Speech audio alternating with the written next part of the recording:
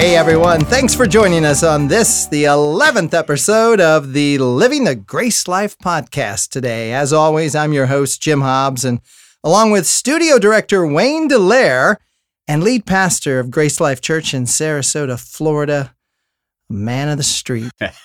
From our last podcast, yes, I'm a man of the street. We actually had someone, they were like, a man of the street. Uh-huh. It's got a nice ring to it. Right. But no one's quite sure what it means. I'm sure you know. Well, I had looked up Urban Dictionary because I wasn't sure exactly what it meant. But when I looked it up, it said, not a man of the people. So I didn't know. And it did not say that. What did it say? What did it say? What did it say? It said a man of the street, someone who knows, where is someone who is aware of their surroundings, someone who is tough. Mm-hmm. So that someone who is basically able to discern what's real and what's not. A real man. I am a man of the street. All those descriptions. Did someone give you that time, or did you? No, I've self-titled myself man of the street, but I also am, Jim, I am a man of the people, 100%. But how do you can't be both? Why can't I be both? Don't be saddling me with your legalistic definitions. Those are two different. How is that the grace life? Those Jim? are two. That's like what do they call that? Idioms? They're antonyms. You can't be both. Yes, you can. You're either Paul said, I can be all things to all men, that I might by some means save them all. That's what Paul said. Maybe not exact quote, he was a man of the enough. people. He wasn't a man of the street. Oh, listen, just like me, Paul was out there fighting for his meals, Jim. He was a man of the street.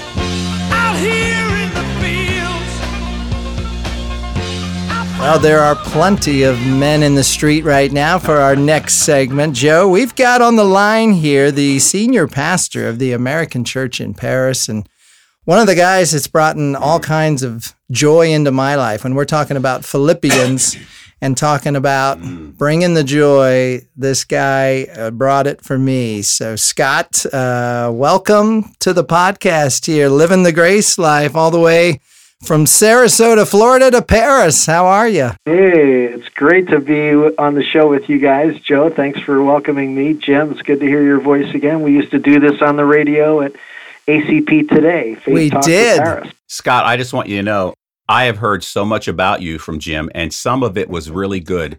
So it's good to have you with us today. I'm sure that was actually from somebody else, Joe. The good There's part. There's a lot of Scotts out there. Yeah, may not necessarily have been this one. And likewise, Joe, I've heard a lot of good things about you, actually from Jim. Yes. So. That's great. He has to watch that. But yeah, no, I just thought, Scott, you would really help. We've had some listener questions about this verse here that Paul talks about working out your own salvation with fear and trembling. And I know me and you have kind of batted this around here recently, and we talked a little last episode about the people that are intimidated maybe by the word fear. It really means awe. You should be sort of under the amazingness of God and the joy that he's bringing to you. But then it also goes on to talk about both to will and to work for his good pleasure, not for your own. So some people were confused. Right. Wait, I'm supposed to work out my salvation only for him? So yeah, we just wanted to, because Philippians is full of joy. And since you are my J-bro, my joy brother in life, I thought this would be perfect for you to share. What is your thinking when you hear this saying, work out your salvation with fear and trembling? Yeah, first of all, I've just come from a Taizé service where I was just spending some good time in silence, trying to just listen to God speak to me about this, because I knew I was going to be coming on the show, and it's like, what can I share, that's helpful to people? I mean, we all have good commentaries. There's a lot of much better scholars that can probably give better answers. But from my heart, as I was reflecting on this tonight, it's first of all the you here is in the plural, so it's not you personally, but you all, and that's an interesting dimension of this verse, that you're supposed to work this out as a community. That's not something you can ever do on your own. I would also think that it's good to remember that our salvation is the reason we have joy. It's been done for us. We talk about what Christ has done that we could not do for ourselves. that He's our Savior. It's not like He asks us for help. Right. It's actually been accomplished. He said on the cross, "It is finished." It's done. What is needed to be done, what these people could not do for themselves, has been accomplished. It's a perfect sacrifice. It's done. It's complete.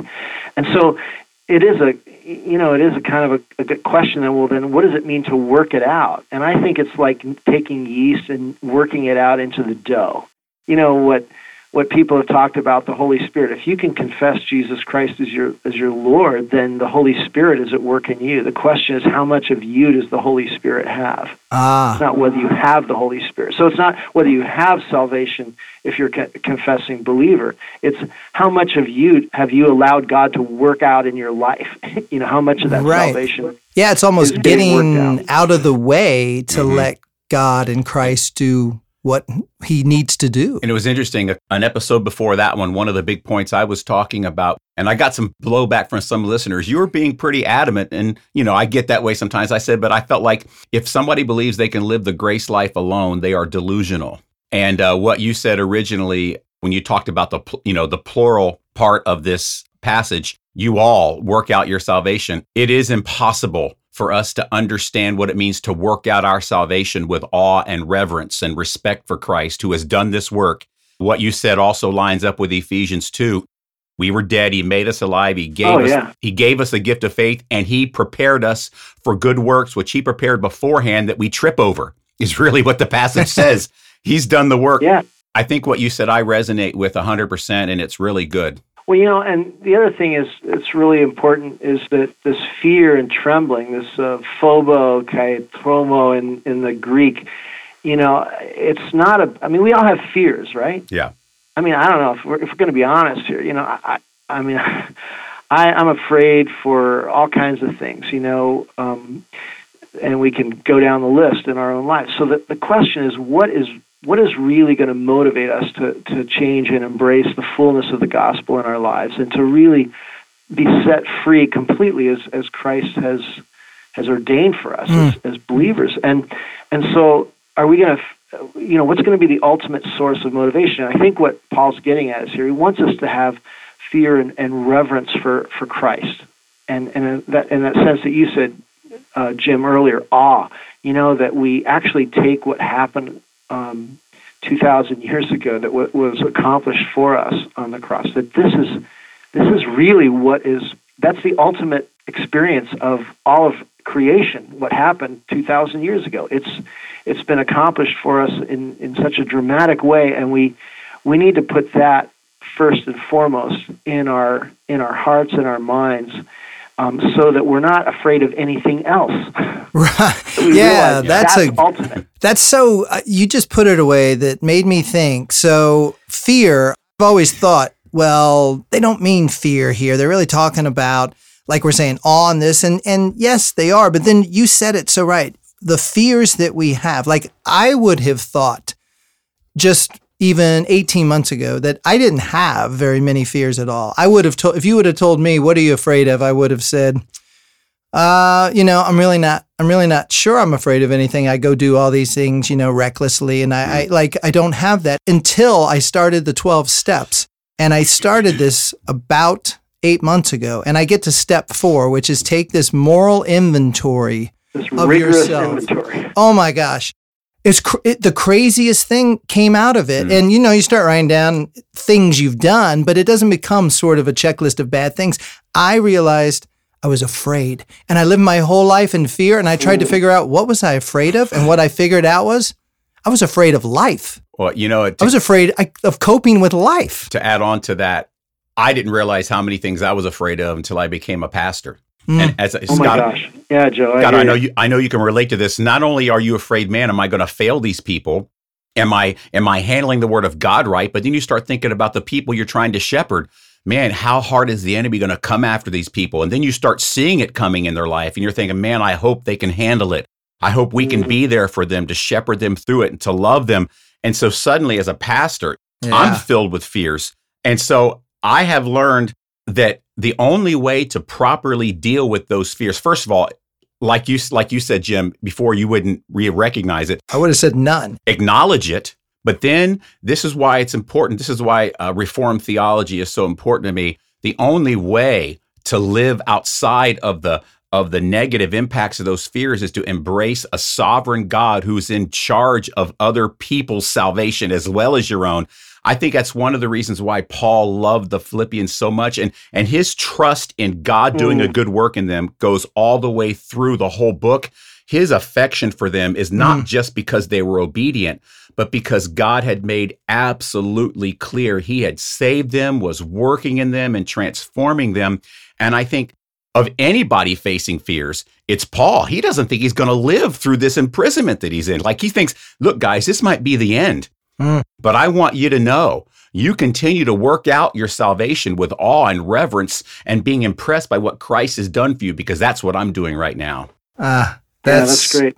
That's good. No, I totally agree that last part, that God's at work among you and in you, is hope for the community, and it's hope for the world. You see, we talk about we're being saved from death and destruction and all the consequences of sin. We're saved from that by what Christ has done for us that we could not do for ourselves. But he's also saved us for the kingdom purposes, the new creation that he's working out in and through us, that includes all of creation, right? So it's this huge project that we could never take on ourselves. So, I mean, to think of it in a personal sense, it has a personal dimension, of course. And I think that's where, in some traditions right now, we're in the season of Lent, and we talk about spiritual disciplines, and, you know, the prayer and the fasting and the reading of Scripture and serving others and engaging in acts of mercy and compassion. You know, what different people have different things that they want to take on in this season. And that helps us to, I think, open ourselves up more to the presence of God that's in our lives. And what we're doing is opening ourselves up to be in the presence of the awesomeness of God and realize how great a God we really serve. Right. You know, when we live in fear of what other people think, of how we're doing, of whether we got it right, if we fear of, I don't know, just all kinds of fears of our health, of, you know, there's a lot of things to be afraid of. But when we put the fear of God, you know, as we know that the fear of God is the beginning of wisdom, and understanding that if we fear God rightly, and that means put him first, and that we're going to be motivated by what God asks of us alone, then everything else falls into place. Yeah. I mean, I'm seeing this in a new way now. It's almost like a harmonious way of getting into the flow of what God has and is and will be doing, not only in our life, but on a corporate sense in the entire community's life, and then witnessing it and going, oh my, what he has done, what he is doing here. Not only can I not do it, I don't have to worry. Like, He's got, in fact, not only does he got this, he's covered it. Well, and I'll go a step further. Paul also communicates this concept again in Romans, after he goes through this huge treatise about the sovereignty of God, mercy upon whom he will have mercy, and hardens who he hardens, and all this stuff. In 5, 6, 7, he says in Romans, I beg of you, therefore, brothers and sisters, because of the mercies of God, that you present your bodies a living sacrifice, holy and acceptable, because it's the least you can do. It says reasonable service in some translations. He's really saying, after you look at all this and you're reading what I've said about God's sovereignty, you have no choice but to work out your salvation with awe and reverence and respect, because what he's done, a great example. Back when I used to like the NBA before they changed all the rules and it became like tennis, I used to love watching the slam dunk competition when Jordan was in it back in the day. I would sit in awe and reverence of the way these guys would, you know, dunks they would come up with, right? Yeah. Dominique Wilkins. I mean, come on, right? Spud Webb. Awesome. Yeah. So, but think about it. I would say, man, that is amazing. And I would just have respect for what these guys could do on the court. Well, that's a small example of what Paul is talking about in Romans 12. For me, he's saying, look, I've just laid out for you a treatise that cannot be denied about God's sovereignty. And so for me, there is only one response to this, Paul says, that is acceptable. And that is, you work out your salvation with fear and trembling. And by the way, I told the Philippians the same thing. And I'm telling you, you need to present your body a living sacrifice, holy and acceptable. It's the least you can do. It's just, yeah, wow. Let me just say one last thing and let you guys go here. But I think it's interesting to think about and reflect on salvation. A lot of people think about salvation as eternal life, and I think that's true. But, in in John 17, Jesus talks about eternal life as knowing God. And it's a very present reality. And later on in Philippians, Paul's talking about how he considers everything, all of his credentials, all of his achievements, all of these kind of elite credentials that he brings to the table. He says, I count it as nothing. I regard everything as loss because of the surpassing value of knowing Christ Jesus, my Lord. That's the goal. And I often think about, working out my salvation as I want results. I want outcomes. And what Paul's really saying is, it's not about, it's about deepening the relationship with Jesus. Come what may, no matter what happens, it's in the end, it's all about coming face to face with the one who loves you more than anything. And it's not about what, we think about. We want results, we want product, we want some kind of outcomes that we can control or we can achieve. And what I think Paul's saying here right now is it's all about that relationship, and that God's at work wanting to draw you closer into that love that we'll know fully one day, face to face. But nothing is more important than the value of knowing Christ Jesus, my Lord. That's what he sort of ends up with. That's good. In this train of thought, which I find really beautiful and really hopeful, because I think maybe by God's work within me, I can work that out. That's good stuff, Scott. I really appreciate you joining us today. It's been like awesome. A freedom in all of that, just to hear it that way. I hadn't really, to think we're watching it. It's unfolding before us. It is God's master plan, and we get the joy. He doesn't put the pressure on us. In fact, we feel weird when we don't take up the yoke ourselves and do it all on our own. Yeah. We feel like that's too easy. But that's what he's telling us. The yeast is at work. Stay out of my way. Let me get let it happen. Don't disrupt it. Hey, Scott, is it true? Am I supposed to meet you in a couple weeks? Is that possible? Oh, yeah. You guys are going to be in London. Yeah, I get to meet you in a couple weeks, Scott. We'll sit down and we'll talk about Jim. Are you going to be in London? I'm going to. Oh my gosh! Yeah, that's right. You overlap days, I think. Yeah, we'll sit down and we'll talk about Jim. When you meet Joe, just tell me, Scott, is he a man of the street or not? I want to get your honest opinion. Well, I think I'll be there right when Brexit is happening. I can't wait, Joe. That'll give you something to look forward to. Yeah, that's awesome. Well, Scott, thank you so much for joining us. We appreciate your insights there. I'm humbled. Thank you guys for letting me share on the show. Bless you, brothers. Look forward to meeting you. Likewise. All right. See you in London, Joe. Yeah. Yep.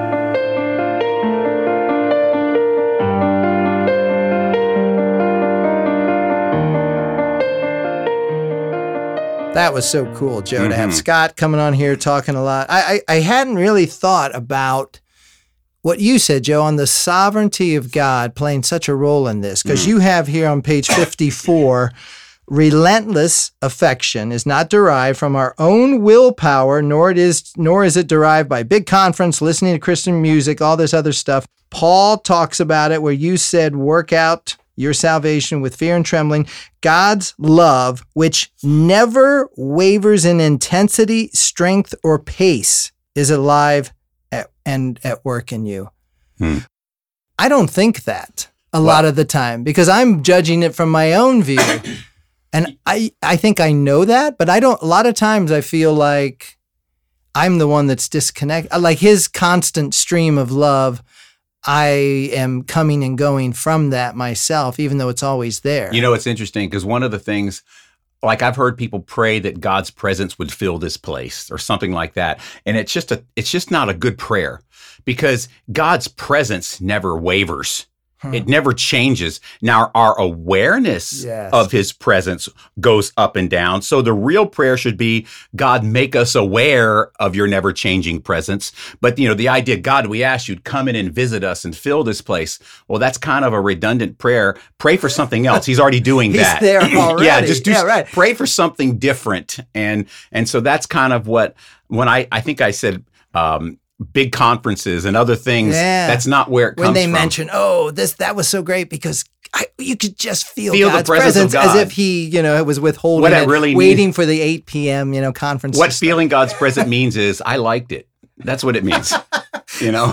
No, you're right. I mean, and that's where you get at, you said Paul taught many times that relentlessness is a key indicator on whether you can say you're a Christian. Galatians 6:9, and let us not grow weary of doing good, for in due season we will reap if we do not give up. Think that to me is so powerful, because if you don't feel the presence that really is there, that you're not feeling, but that's you, not him, you might give, like Paul's saying, that's okay not to feel it. Just don't give up. Yeah. Like how do you give someone that hope when they're not feeling it, I guess becomes the question, because in the Bible, the word hope sort of in the Hebrew, I think means endurance. So it doesn't mean you hope, oh, I hope this happens. Yeah. And it doesn't, like, it means endure, stay the course. I don't want to get too controversial in answering that question, but I will say this. When your relationship with God is founded upon your own free will, where, the choice of God in your life is yours, Yeah. it's going to become a very unstable connection emotionally for you. Because if you believe that your connection with God is founded upon one day you were just, because of the circumstances and your intellect and your emotions, you were just smart enough to see, okay, I need God. Well, at that point, you could also come to a point in your life where you're not smart enough and your emotions aren't in tune and you don't have enough intellect to say, okay, well, I don't need him.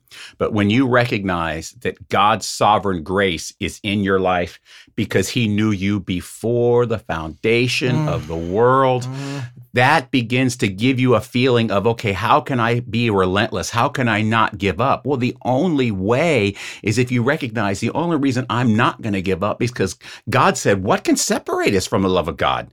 Nothing can. Nakedness and famine, the sword or peril. No, in all these things, he makes us more than conquerors, more than sustainers through him who loved us. Right. So I don't know if that answers your question directly, but I just feel like that's a key. It just adds to I don't see that as controversial. I see it as that is the giving up. Because you say here, page 55, when God works in you, let him have his way with confidence and with great endurance, no matter what your age or emotional state. So the idea of God being allowed in, it's not, okay, today I'm thinking, and yeah, you know what? It is a good day for Christ. I could, that whole line of thinking, you're saying basically, God is the one who is there all the time. You're not letting him in. He hasn't gone anywhere. And then Philippians 2:13, it is God who works in you both to will and to work for his good pleasure. So you not letting him in not only it's no good for you, it's no good for him. That's right. He doesn't get the pleasure either, which really you're doing then a total disservice. So I love, because you focus so much on this chapter 4, the relentless nature of everything. And so you go into actually these 4 fruits of relentless love, which I thought were great. You have 1, relentless motivation, 2, relentless confidence, 3, relentless commitment, and 4, relentless sacrifice. You call these are the fruits of relentless love. And what do you mean, I guess, by that? This is what happened, like the fruit, this is like fruit of the Spirit. This will be derived once you have put yourself in the right position. What do you have to think about these things? Like how do you, this is the working out your salvation a little bit, I think. So if you think about it, zoom out a little bit. These are all descriptions of Christ's love for us. Relentless motivation, even to the cross, he says, right? Yep. Relentless confidence. He knew, nevertheless, not your will, but mine, not my will, but your be done when he was being tempted in the garden. You think about relentless commitment. When you're on the cross and you can call angels to come and rescue you and you don't, you're committed. And then the relentless sacrifice, well, that speaks for itself, right? So what begins to happen is when God's sovereign grace has saved us and transformed us, the work out your salvation is simply this. This is what it really means. The love that Christ showed you, you begin to learn to express to others around you. So that relentlessness is merely shadowing, it is merely reflecting the the love that you've been given. And by osmosis, it begins to show the fruits of this relentless affection in the lives of others. Yeah, you're actually reflection. That's a great way to put it. You're reflecting Christ's love and God's glory in your life. And it's that way that people then know, they'll see you or whatever, and then they'll say, you have this certain thing about like this certain peace or this certain, and we talked about intimacy and vulnerability, authenticity, sacrificial love.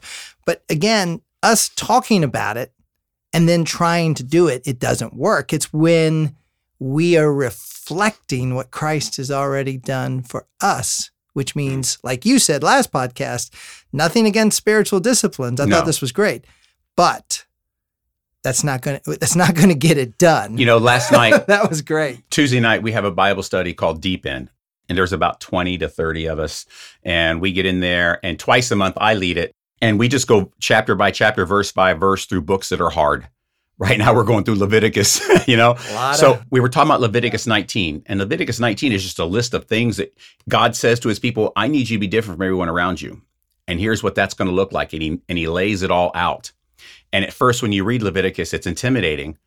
And then you flip over to Matthew 5, and really Matthew 5 and the Sermon on the Mount is Leviticus on steroids. Love your neighbor as yourself and all these things. And Jesus says, look, if you're looking to Leviticus 19 to justify you, here's the actual standard. You have to be perfect, even as your Father in heaven is perfect. Leviticus 19 starts off with, be like God, because God is perfect. Yeah. And so really what begins to happen is Jesus is saying, you're no longer going to live by Leviticus 19. And then we went to James, but James teaches us if a man says he has faith and has not works. So we no longer live by Leviticus 19. We live in Leviticus 19. Yeah. And I remember one lady in our group, her name is Susie. She's great. Susie says, the farther along I get in my walk with Jesus, some of this stuff in Leviticus 19 that seems impossible almost becomes a piece of cake. It's like instinctive, yeah. Yes, it's an instinctive thing. It's not religious effort. It is working out. What she was talking about is, I can see God working out my salvation, and I'm in awe of what he's done in my life, because 20 years ago, I wouldn't have even looked at Leviticus 19. She goes, now I can see Leviticus 19 as an encouragement. Huh. And that's really what it means to, the working out your salvation, the relentless affection. All of those things are a result of God's hand in our lives. And that is why Paul loved the Philippians so much. He is saying, guys, I got to tell you, there is so much evidence that God has saved you that it just makes my heart jump with joy every time I think about you.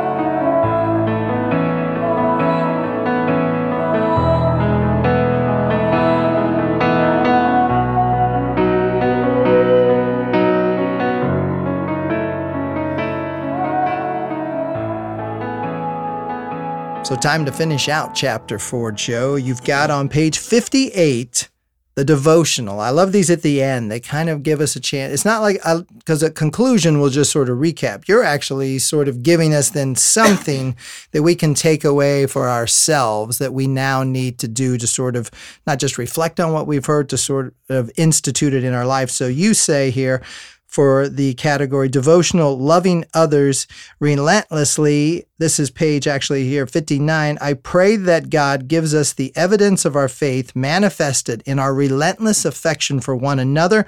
Without this relentless affection, we are just a group getting together for donuts and coffee on a Sunday morning. And that struck me because I think a lot of times that is what church is to people. It's for them, the community, like it goes back to fear.